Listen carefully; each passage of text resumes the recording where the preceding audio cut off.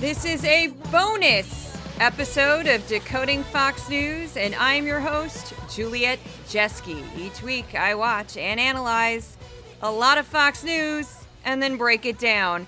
And what we're going to go over tonight is the night of Donald J. Trump's third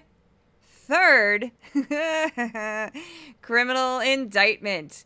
And it was interesting. The second indictment wasn't as fun. The third one, it felt like the fun was back. The fun, the panic, the emotional breakdowns were back. And I was here for them. Give me that Schadenfreude. Here we go. We're going to start with the 5. He's front running it. We don't know anything. I don't know where Jack Smith is. We were said he was supposed to come out at 5. I don't know where he is. If you look at the year ahead in the election, it is election interference. I mean, this is going to change the election. They're going to put Trump in what? At least 2 federal trials in an election year? Because they didn't get the political result that they wanted out of impeachment, that this is another way to do like past impeachment and then future impeachment and like the past perfect impeachment. Not everybody believes January 6th was Hiroshima. Not everybody believes that. No one We thinks talk that. to people on the street all the time. A lot of people don't even know what January 6th was. Of course, that came out this week. President Trump spending a lot of the campaign money that's been given to him by donors on his legal defense. The president lied about election fraud and knew there was no fraud.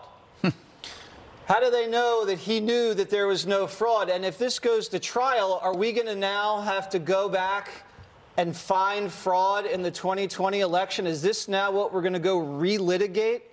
Does this open up the entire 2020 election? To me, if I were him, I would definitely want to be on the debate stage on August 23rd, because then he could be in a position to look at all of the people around him, including Chris Christie, a big critic of his, and say, who here thinks that this indictment of me was fair? And so it would be great for him to show up and ask. It's also hurting state Republican parties. The swing state Republican parties have the worst financial records. And I just want to cut in here really quickly to point out that Dana Perino, kind of almost like a precision, like she just stuck it in there, got in a theme I think we're going to hear, and it's going to get increasingly more desperate about the Republican debate. In that I have heard whispers of this on the network, but I think it's going to get to a fevered pitch because they want Trump to be at the debate because it will be incredible for the ratings. Of course it would be. So she got that in, and then she also masterfully slipped in the, by the way, this is hurting Republicans at the states, at these swing states that need all the help they could get, these constant indictments and him spending campaign money on his, which is kind of crazy. He's supposed to be a billionaire, right? But he's spending his campaign money, donations, on his legal defense, and that's going to hurt Republicans in swing states. But yeah, we're going to hear a lot more about that debate in the coming weeks. A political war crime. This is overkill. This is political germ warfare. These are political war crimes. It's an atrocity. It's like not just dropping one atomic bomb, you drop 15 dozen. If you trigger a re-election by Donald Trump and he gets in there, you think he's not going to go after the Bidens?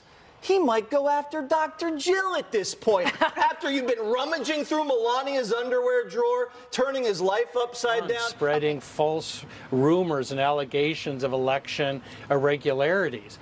Really, is that a criminal issue? I mean, is that the basis of this conspiracy? Now, that last voice you heard was Jonathan Turley. He's one of the legal analysts for Fox News. He's a lawyer and a law professor.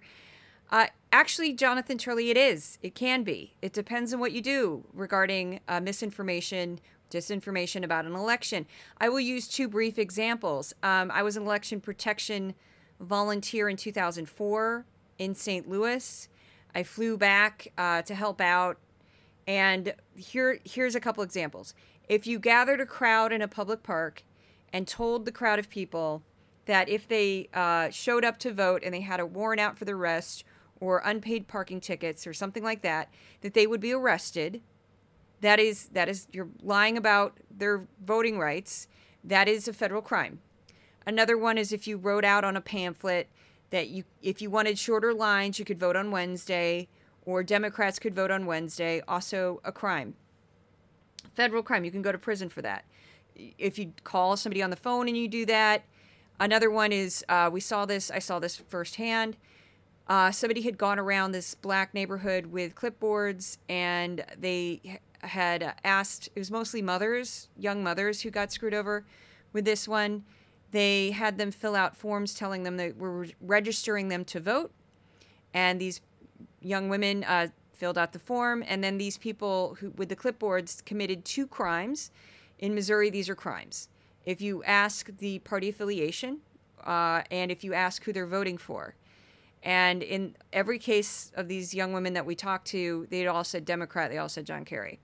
And yet they showed up to vote and they weren't registered. So we think the person threw them away.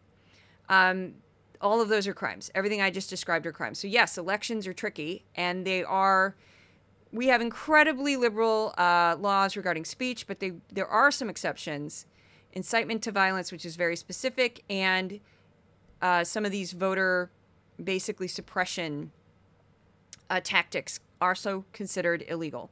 So moving on. Now the 5 gave me so much. It's 3 little clips. But this next one, she needed her own section because I thought she made some great points, and I couldn't fit it in with the rest. It just didn't work.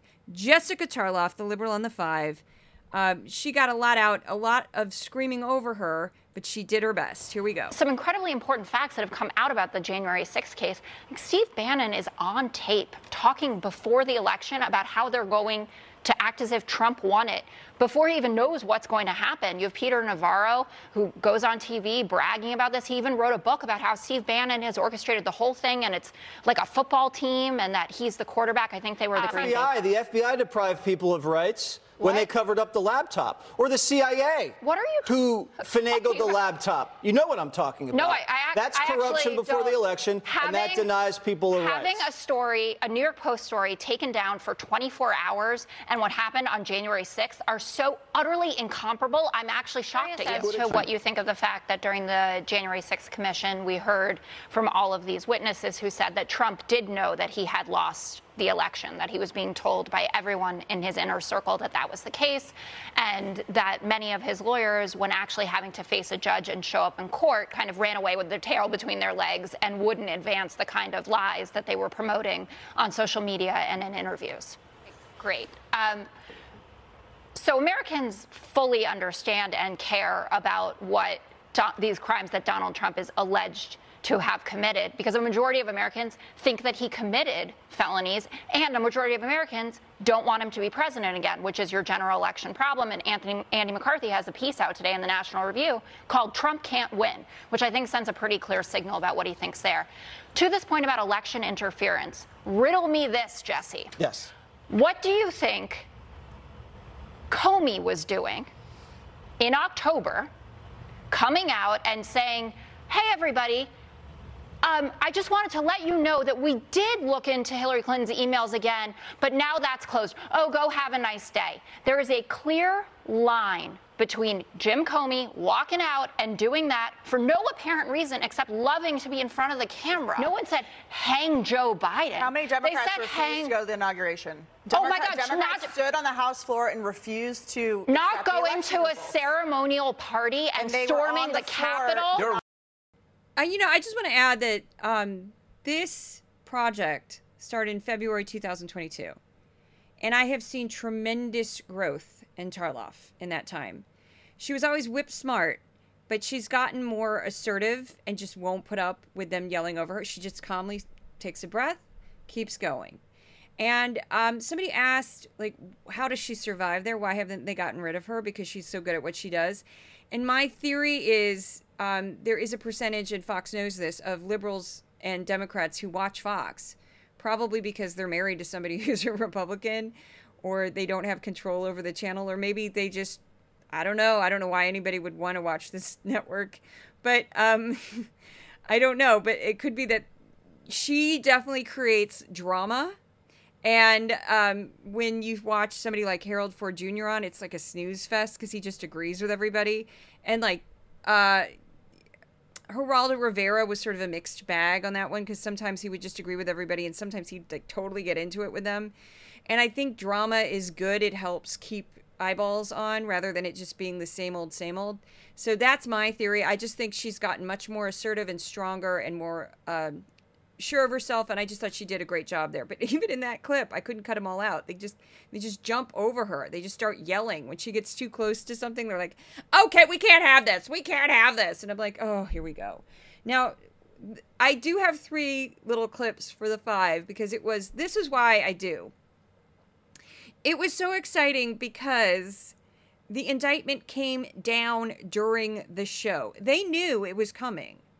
So they had no commercials. They didn't do any other segments. The entire program was dedicated to this.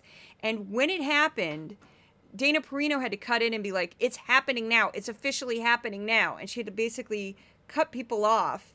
And they had their legal analyst, Andrew McCarthy, and they had Jonathan Turley like cut in and talk and that sort of thing. And yes, as Tarloff mentioned, Andrew McCarthy did write an editorial basically saying Trump can't win.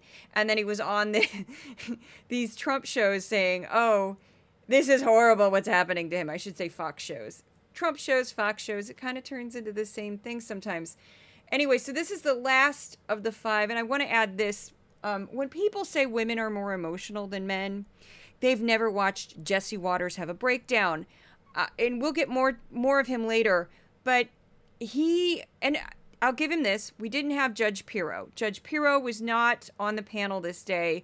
So we didn't also have an equally loud panelist. But everything he says sounds like he's about to burst into tears.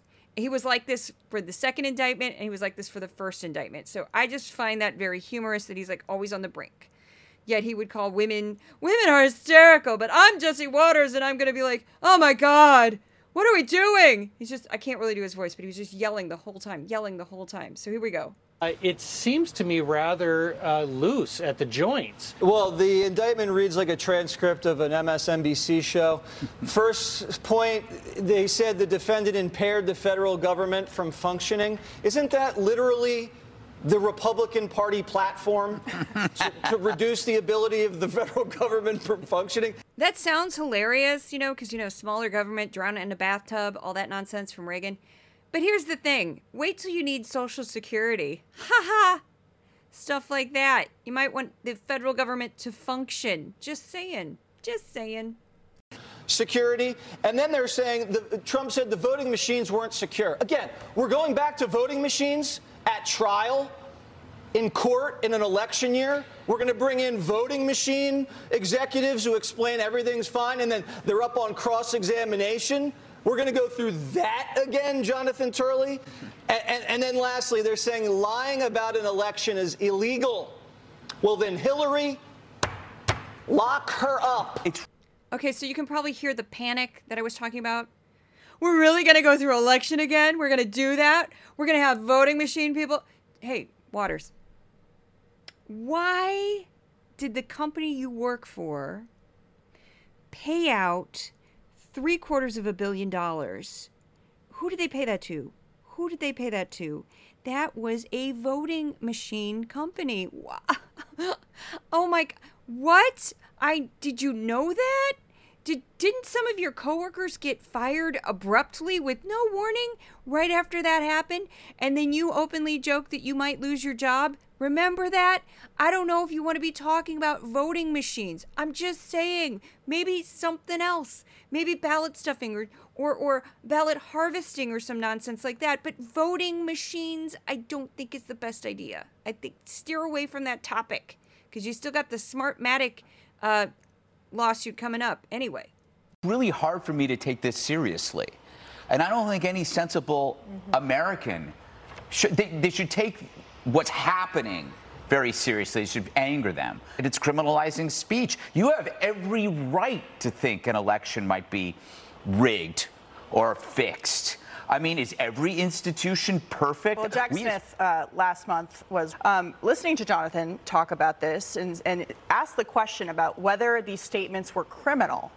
To me, translates into this is the criminalization of what the left likes to call disinformation, and misinformation. They want it to be illegal. I mean, there's all these polls showing they want that if you say something online that they don't like or something like that, that you should go to prison for it. And I know the Supreme Court well. I don't know the justices personally, but this is what they tell me about the Supreme Court. The Supreme Court values the fabric of the society, and they are legal mumbo jumbo if you read this thing. And I'm actually bothered that Jack Smith put me through this.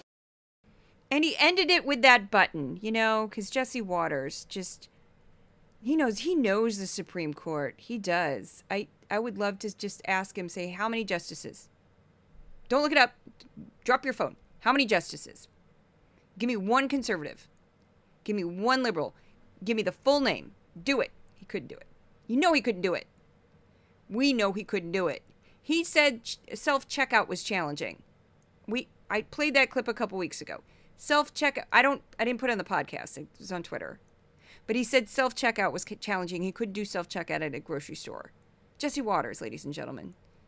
Jesse Waters. I realize I'm 16 minutes in. I haven't mentioned my sponsor yet. I should do that very quickly. The Townite Center for News Integrity at Craig Newmark Graduate School of Journalism at CUNY. And again, as I always say, I'm a graduate of that program, not a student. And this is very exciting, I am also supported by listeners of this podcast and readers of my newsletter. There will be no newsletter version of this. I don't have time. I need to get this out as quickly as possible. And the newsletter would have slowed me down significantly. So, because I think we're going to have some more drama this week. So I just wanted to get this out.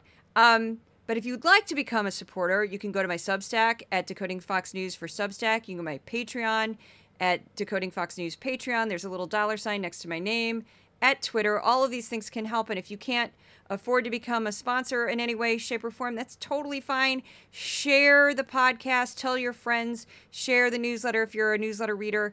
Anything that you can do on social media, most appreciated. That helps just as much. Now, next up, we have the Bret Baier special report with Bret Baier, which is the legit news program, and I decided to grab that because I wanted to see what had happened, because now at this point, because it was like mid show in the 5, the actual indictment came down. So Bret Baier had a little bit more time to prepare, not much. I think they all knew this was coming. So we're about to hear two unfamiliar voices. The first one is Mark Short. He is the former chief of staff for Mike Pence, Vice President Mike Pence, and the other one is John Lauro, who is a former lawyer for Donald J. Trump. You've quickly seen kind of the former president's defense shift to now saying, well, look, lying and defrauding the public isn't necessarily a crime. He's being indicted for free speech. He's being indicted for objecting to the way that the 2020 election was carried out.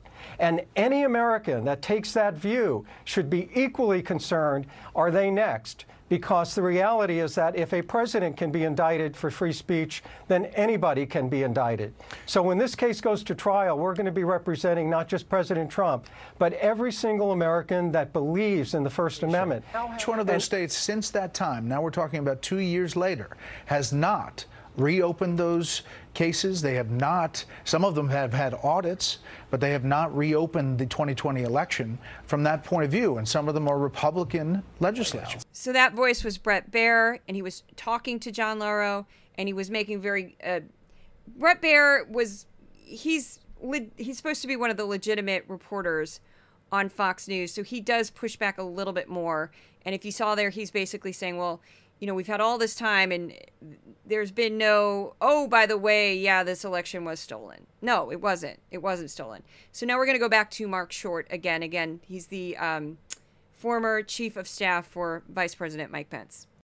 But at the same time, I think he does a great job of presenting himself as a victim. And while the Russia hoax investigation, I think, was clearly unfair, I don't think he's really a victim in this case. And I don't think it's right to say he's protecting the First Amendment rights of all Americans. And I think John distorts some of the facts here. And that the reality is that Donald Trump asked Mike Pence to overturn the results of the election. And the prosecution has handwritten notes from some of the president's senior aides that say, since Pence won't go along with this plan, maybe we pivot to the just return it to the states. And so that whole notion as well is something that is not afforded a vice president of the Constitution. It's never been done in 250 years. And as you said, all of the states, even the Republican legislatures, certified the results and sent it to Congress. So it's interesting that Bret Baier had Mark Short on, because Mark Short could definitely not be called pro-Trump. And he points out very specific things about why this scheme to have Vice President Mike Pence sort of halt or slow down the certification process for President Biden was completely insane.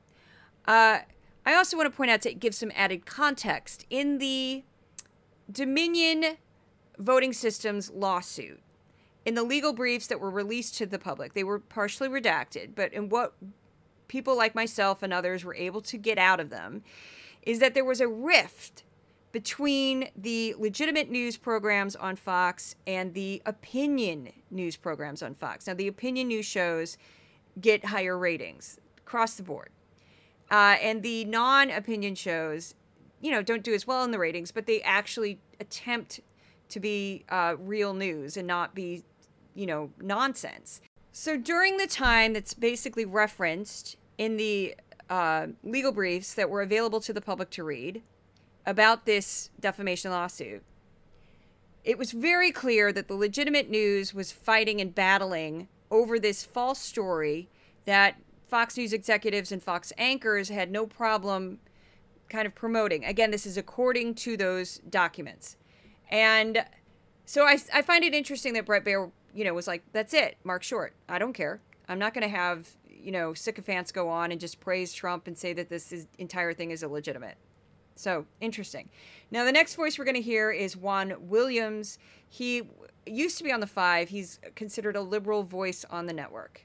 We just saw pictures on the screen as this was taking place. That was no garden party. That was real violence with real consequences. But he's not charged for that. But beyond that, it was, as Smith said, an attack on the democracy, on the form of government that is basis of our stability. And you think back, we've been running the statements. You think back to what Kevin McCarthy said at that time. You think back to what Mitch McConnell said. They said there's no question Donald Trump is responsible for the violence. And Juan Williams is correct. That is what they said. It's been fascinating to watch the backpedal. My favorite arc of this whole story, it's not included in any of these clips. I kept changing it because it kept changing, was I have a series of videos of Senator Ted Cruz kind of this crazy arc of saying it was terrorism and then saying, well, maybe it was bad. And then he went on Tucker Carlson, and Tucker Carlson completely tore into him. And then suddenly he was like, these are patriots, sort of. I mean, I'm kind of kidding, but I don't know if he actually called them patriots, but he did this complete 180 on the January 6th terrorists, where when it first happened, I think he just assumed that everyone would have enough sanity to see that this was a bad thing. And then he found out, oh, wait, no, my party members don't agree with me. And it was like this slow evolution from, well, that was terrible what happened, to, hey, they were just protesting. And there's nothing wrong with that. I have a video. I might revisit it. Who knows? But I kept changing it and adding to it as he kept changing and adding his stories. It was very funny. So anyway, next up, we have the Ingram angle. And this one was really fun this time because in the past indictments, she's been a bit measured. Laura Ingram is an attorney. She used to clerk at the Supreme Court. Her expertise is white-collar crime. I mean, it's been years since she was a practicing attorney, but she's been a bit, almost academic about the other 2 indictments. Well, this time she was fired up. And I was like, whoa! And most of the clips that you're going to hear in this is just Laura Ingram. And I don't know what happened, but something snapped. And maybe it's the 7 p.m. time slot. She's a little bit more awake. I don't know. I'm kidding. But to go from 10 p.m. to 7 p.m. and now she's all fiery. I was loving it because it was more entertaining. I read through this so-called January 6th charging document, indicting Donald Trump on 4 counts, 2 counts of obstruction, 2 counts of conspiracy. This is a complete embarrassment. The Bidens have been on the take for years, getting rich off selling influence, and Trump's crime is disagreeing with the outcome of an election? What, complaining to a governor over the phone? Speaking at a rally? They've charged grandmothers and military vets who merely walked into the Capitol through an open door. And they did that to send a message to the public at large. Do not even think about standing up for someone like Donald Trump again. Don't think about it. We could send you to jail. The DOJ does not care about what's happening in this country right now, where real crime is running wild or that Chinese spies are crawling all over the place. True to form, Ingram just whipped out the Chinese spies. Why not? I don't think she could do a show without being like, you know, the economy is really bad and everything's really terrible and Biden's a horrible person, but Chinese spies! It's just like her thing. Oh, I think I just blew out my mic.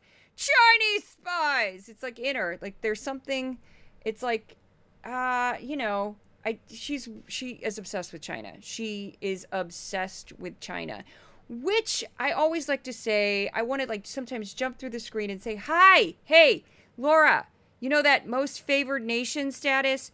That was George H.W. Bush who did that, not Clinton. It was Bush. Bush. I'm old enough to remember that one. Bush did it.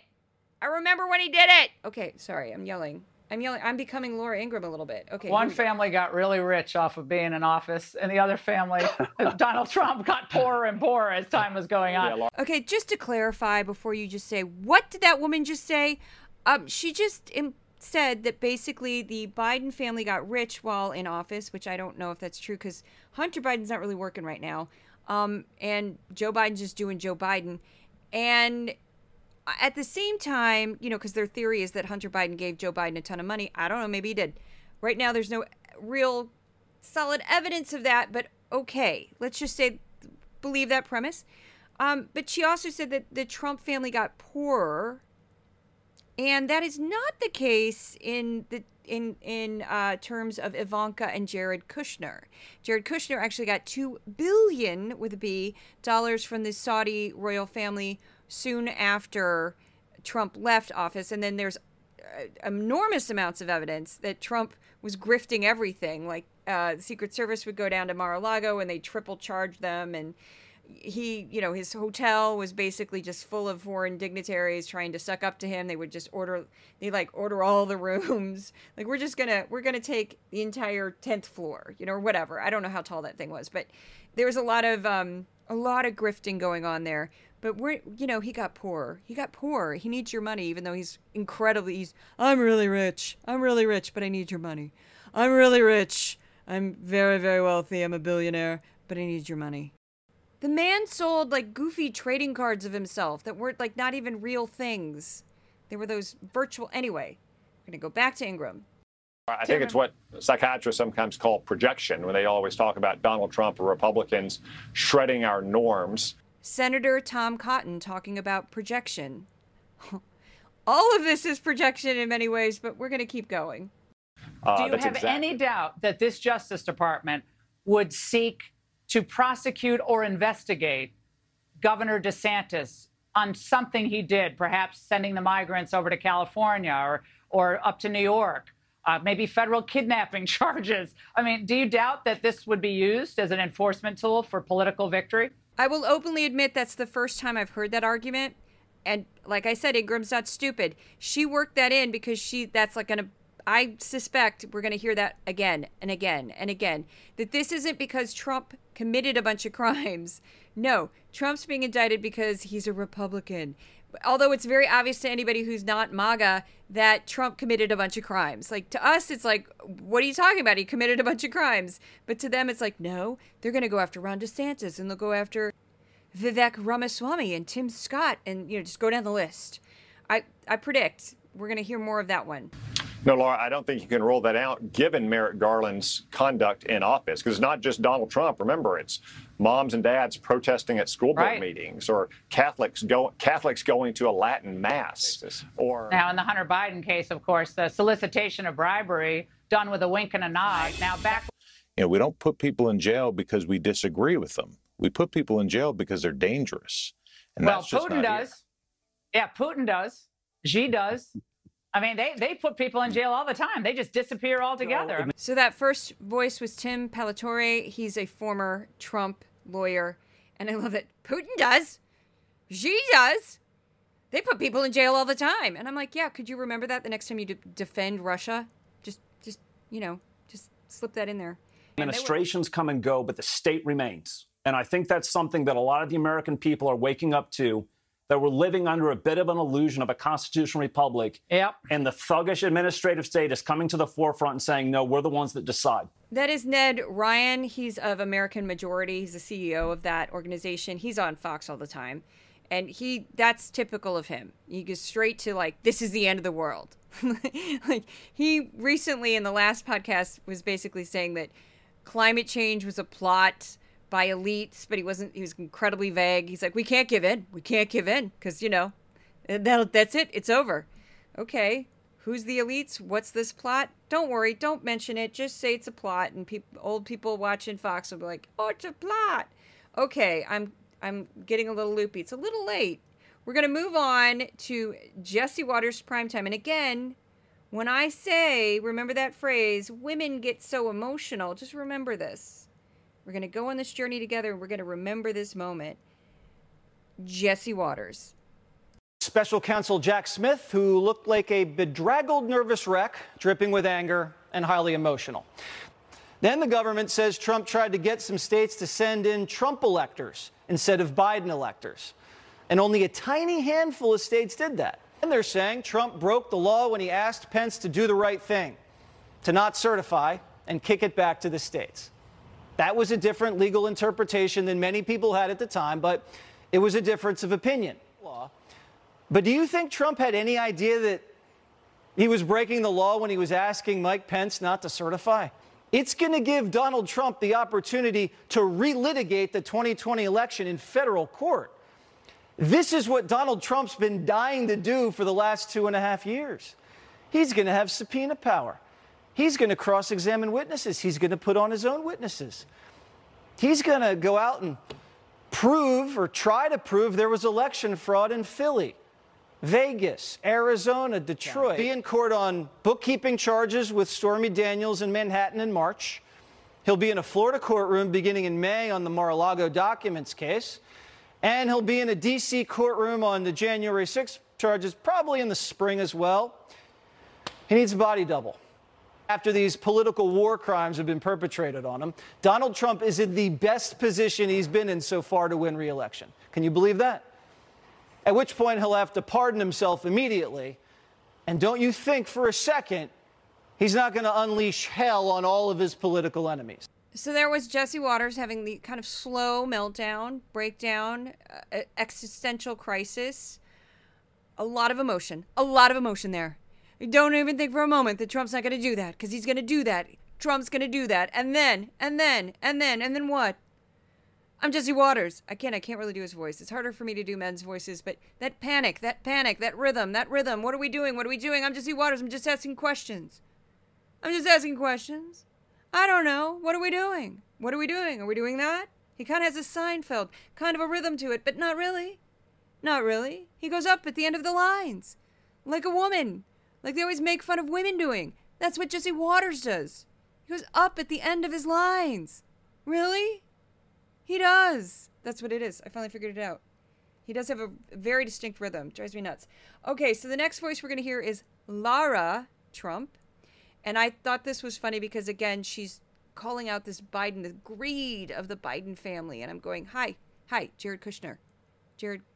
Ivanka Trump, they made hundreds of millions of dollars when they were in the actual White House. Oh, we're not going to talk about that. No, we're not. I think the timing, we got to get back to that with the Biden family. Let's start getting to the bottom of that because, by the way, that has real national security implications for this country. That is a threat to the future of our constitutional republic. We cannot go forward and allow this Biden family to, be doing what they've done and peddling Joe Biden and his influence for money lining their own pockets. It's disgusting. And finally, the last guest on Jesse Watters Primetime that I've included in this is Senator Rand Paul. And this was bizarro because Jesse Waters mixed it up. Like most of the shows put almost all of their airtime on the Trump indictment, but Jesse, as he has done with the criminal indictment number 1 and criminal indictment number 2, he didn't do that. He mixed it up. He had other stories. And one was this crazy, we're going to arrest Fauci. Okay, Dr. Fauci, go arrest Dr. Fauci. And of course, so he had Senator Rand Paul on to talk about that. Didn't really make a ton of sense. But then he's like, oh yeah, by the way, this indictment. And this was Rand Paul's contribution, which was an odd take. But I don't see sending some 75 or 80-year-old elector who says that they were a Donald Trump elector in Michigan to jail. It wasn't like they were doing it in secret. It wasn't a conspiracy. They just really believed there was fraud. They wanted to do something, and they tried in a legal fashion, and they were rebuffed. So, odd angle. So the fake electors are old, and they openly committed a crime. So, you know, they didn't mean it. They didn't mean it. They're just, you know, they really felt strongly about this fake election that they had been lied to by Donald J. Trump. Yeah. Okay, so lastly, we have Hannity.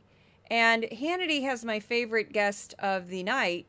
I won't give it away, but this is a man who every time he speaks, everything goes to 11, and that it's always pure sheer panic. He can't help himself, and he's got no charisma, and he looks like a ghoul. You probably know who I'm talking about already, but again, I don't want to give it away. We're just going to go into Hannity. Are we now living in America where equal justice is dead? The equal application of our laws is a thing of the past, that we're the shredding of our Constitution. We're witnessing this in real time in front of our own eyes. That subjectively, Donald Trump actually believed that he lost the election and acted contrary to that belief. Okay, his audio wasn't that great. The original audio wasn't that great, so I did the best I could. That's Alan Dershowitz making that comment. He's all fired up. And now we're going to go into Greg Jarrett, who's another Fox staple legal analyst. This indictment strikes me as an amateurish joke. Frankly, Jack Smith, as special counsel, should be indicted for stupidity. It's that bad. Now we move on to everybody's favorite, I'm putting that in air quotes like I'm Donald Trump Jr., guest, in that he will, I've said this before, look in the mirror, remind yourself how old you are, look at a picture of this man, and then look up his age, and you will feel amazing. You will go, I am the best looking person on the planet. I must be doing something right. Wow. It's Stephen Miller. Here we go. That doesn't change the fact that they are trying to throw this man in jail for multiple life sentences. So what's at stake here is the president's freedom, and as your earlier guest said, free speech and the Constitution itself. Sean, this indictment is the legal equivalent of the French guillotine, the reign of terror. This is a mob mentality to take out Donald Trump. They are criminalizing any resistance to Democrat officials in the states who violated election laws. It's so funny to me because Stephen Miller is so bad at public speaking. Like, he's at where he's at because of his political beliefs, and, you know, he's probably shrewd in some ways, but he's not good at public appearances because he just goes like this, and then he starts yelling, and then he yells, and then I'm yelling, and then I'm mad, and you know what? And you know what? And then Donald J. Trump, and then it is like the guillotine, and they are going to come, and they're going to murder everyone here. They're going to murder them, and I look like I'm a monster as I'm saying this, even though I'm in my 30s. Could you believe that? I can't believe it either. What? Okay, I'm doing it. Takes a lot out of me to do that. So the next voice we're going to hear is Jason Chaffetz, former congressperson, now Fox News. All that January 6th committee brouhaha and all that garbage that went on, then they had all these allegations against Donald Trump, and he did this and he did that. There's nothing in this indictment against Donald Trump about getting rioters to go into the Capitol. They left out the part about peacefully. They purposely left that out. Purposely, patriotically march to let your voices be heard. And yes, that reference is to the speech that Donald J. Trump made at the Lips on January 6th before people marched to the Capitol and had a riot. And yes, that is one line in the speech, but the rest of the speech is incredibly heightened language that is, you know, we're not going to take it anymore. Don't let them do this to us. We must stop this before it happens. You know, I'm paraphrasing, but the rest of the speech is incredibly heightened, and that is that one line. We're going to go back to Stephen Miller, and again, he gets very worked up.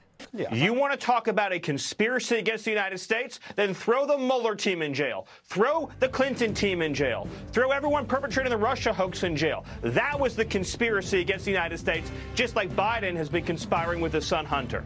And then speaking of hysterical guests for Fox News, we have Tommy, however you want to say her name, Lauren, who's now on Outkick, and her voice is very hard because she speaks and then she doesn't breathe and then she speaks and then she doesn't breathe, and you know that she's mad, and she's mad right now, and she's mad all the time. And let me tell you something. Let me tell you this is what's going on.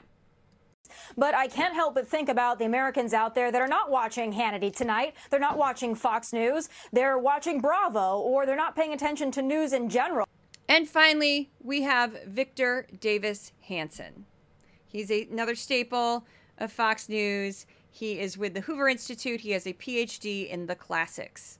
So systematically, out of some strange and bizarre pathological hatred of Donald Trump and fear of Donald Trump, they're dismantling the Constitution brick by brick. They're destroying 234 years of election protocol. I want to know what a brick is on the Constitution, because there aren't any bricks, but I get what he's saying. It's a metaphor, but it's a confusing metaphor. It's odd. So basically, to recap, lock her up. There will be vengeance. This indictment is garbage. The election was rigged. And we're going to talk about voting machines, but we're not going to say Dominion or Smartmatic. We're going to avoid that. And yeah, that's kind of mass hysteria. Before I finish the end of the podcast, I just want to address this very quickly. The Greg Gutfeld craziness calmed down today, and I'm not sure why. I don't really care. I've had much, much worse trolling. I still don't have a single troll. No one's bothered me whatsoever outside of Twitter, and that's like nothing. This is my theory, and I said this a while ago. People always said, Juliet, why don't they bother you and Kat over at Media Matters and, you know, Aaron Rupar and a few other people at Media Matters that have, you know, bigger followings and that sort of thing. And I kept saying, well, I think Fox knows that if they come at us, they'll get the absolute worst results and that we will blow up. And I had 2 days of, you know, a Fox News personality constantly tweeting about me. And I gained like 18,000 followers on Twitter. I gained paid subscribers on my Substack. I got new paid Patreon supporters. I got press written about me. It's, you know, none of this has been bad for my brand at all. It's actually insane. That's a huge leap for 2 days to get followers, 18,000. Not bad. And right now, Fox is wounded. They paid out an enormous defamation lawsuit. Then they're paid out, you know, what most of us would consider a lot of money, $12 million. For Fox, it's not, to Abby Grossberg. And they've got the Smartmatic lawsuit coming up, and they've got the Ray Epps lawsuit pending, and their ratings are down. And I think the last thing this network wants is to rehash in the public one of their hosts making a horrible comment about the Holocaust. Like, they really don't want that.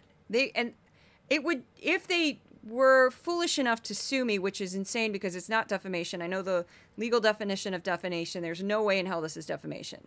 Defamation would be if I said something like, I know for a fact that this Fox host has said horrible things about, you know, anti-Semitism or whatever, and I have hundreds of examples. That would be defamation, because I don't have hundreds of examples.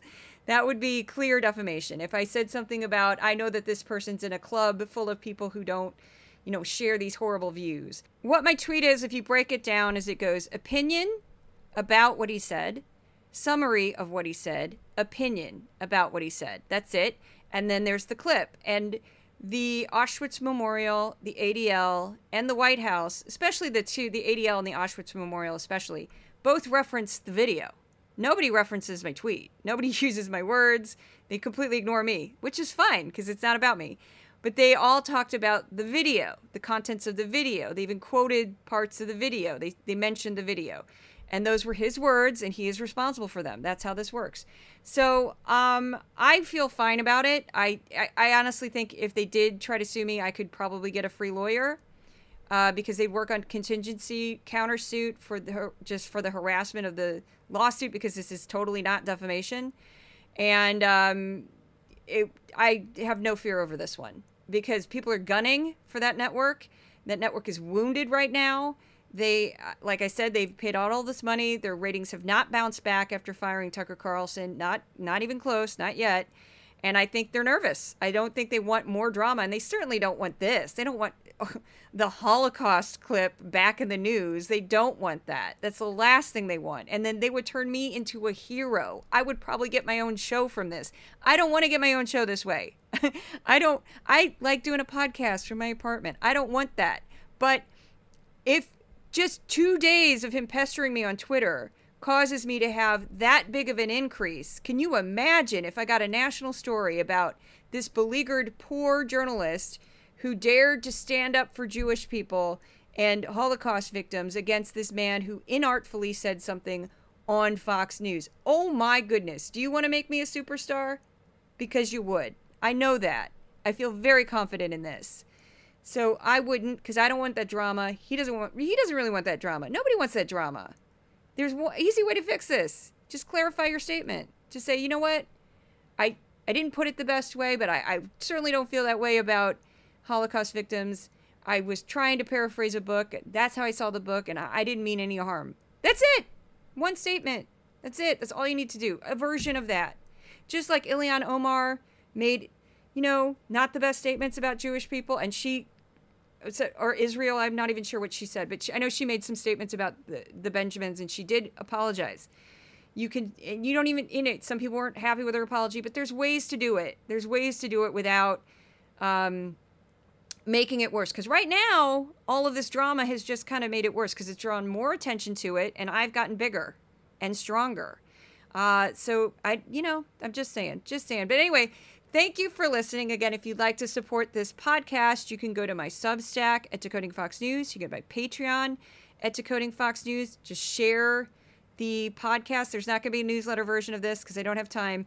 And Odin and Thor send their love. They are the podcast mascots. And I just want to say I'm very much a proud Crazy Cat Lady. I call myself a Crazy Cat Lady. So that insult, I just blink and go, what? It's like saying I'm blonde. It's like saying I have blue eyes. I don't really read his stuff, but people send me Greg's insults at me on Twitter. And he said I had crazy eyes. My eyes are very large and they're very light blue. And since the time of childhood, people freak out over them. I get stopped on the street. People say, are they real? They mean the color. And I go, yeah, it's real. I'm German, Irish with Scandinavian. That's why I'm pale as a ghost. And I have very light blue eyes. I also don't see very well. I have very thick glasses on right now. But anyway, I don't care. It's like my best feature. So you were going to bring that out. Go right ahead. It's fine. It's very difficult to insult me because I just don't care. If I don't know you and you're a stranger, I'm just like, whatever. Anyway, thanks for listening. I will see you at the next podcast. Hopefully it will be a fun one. Thanks so much.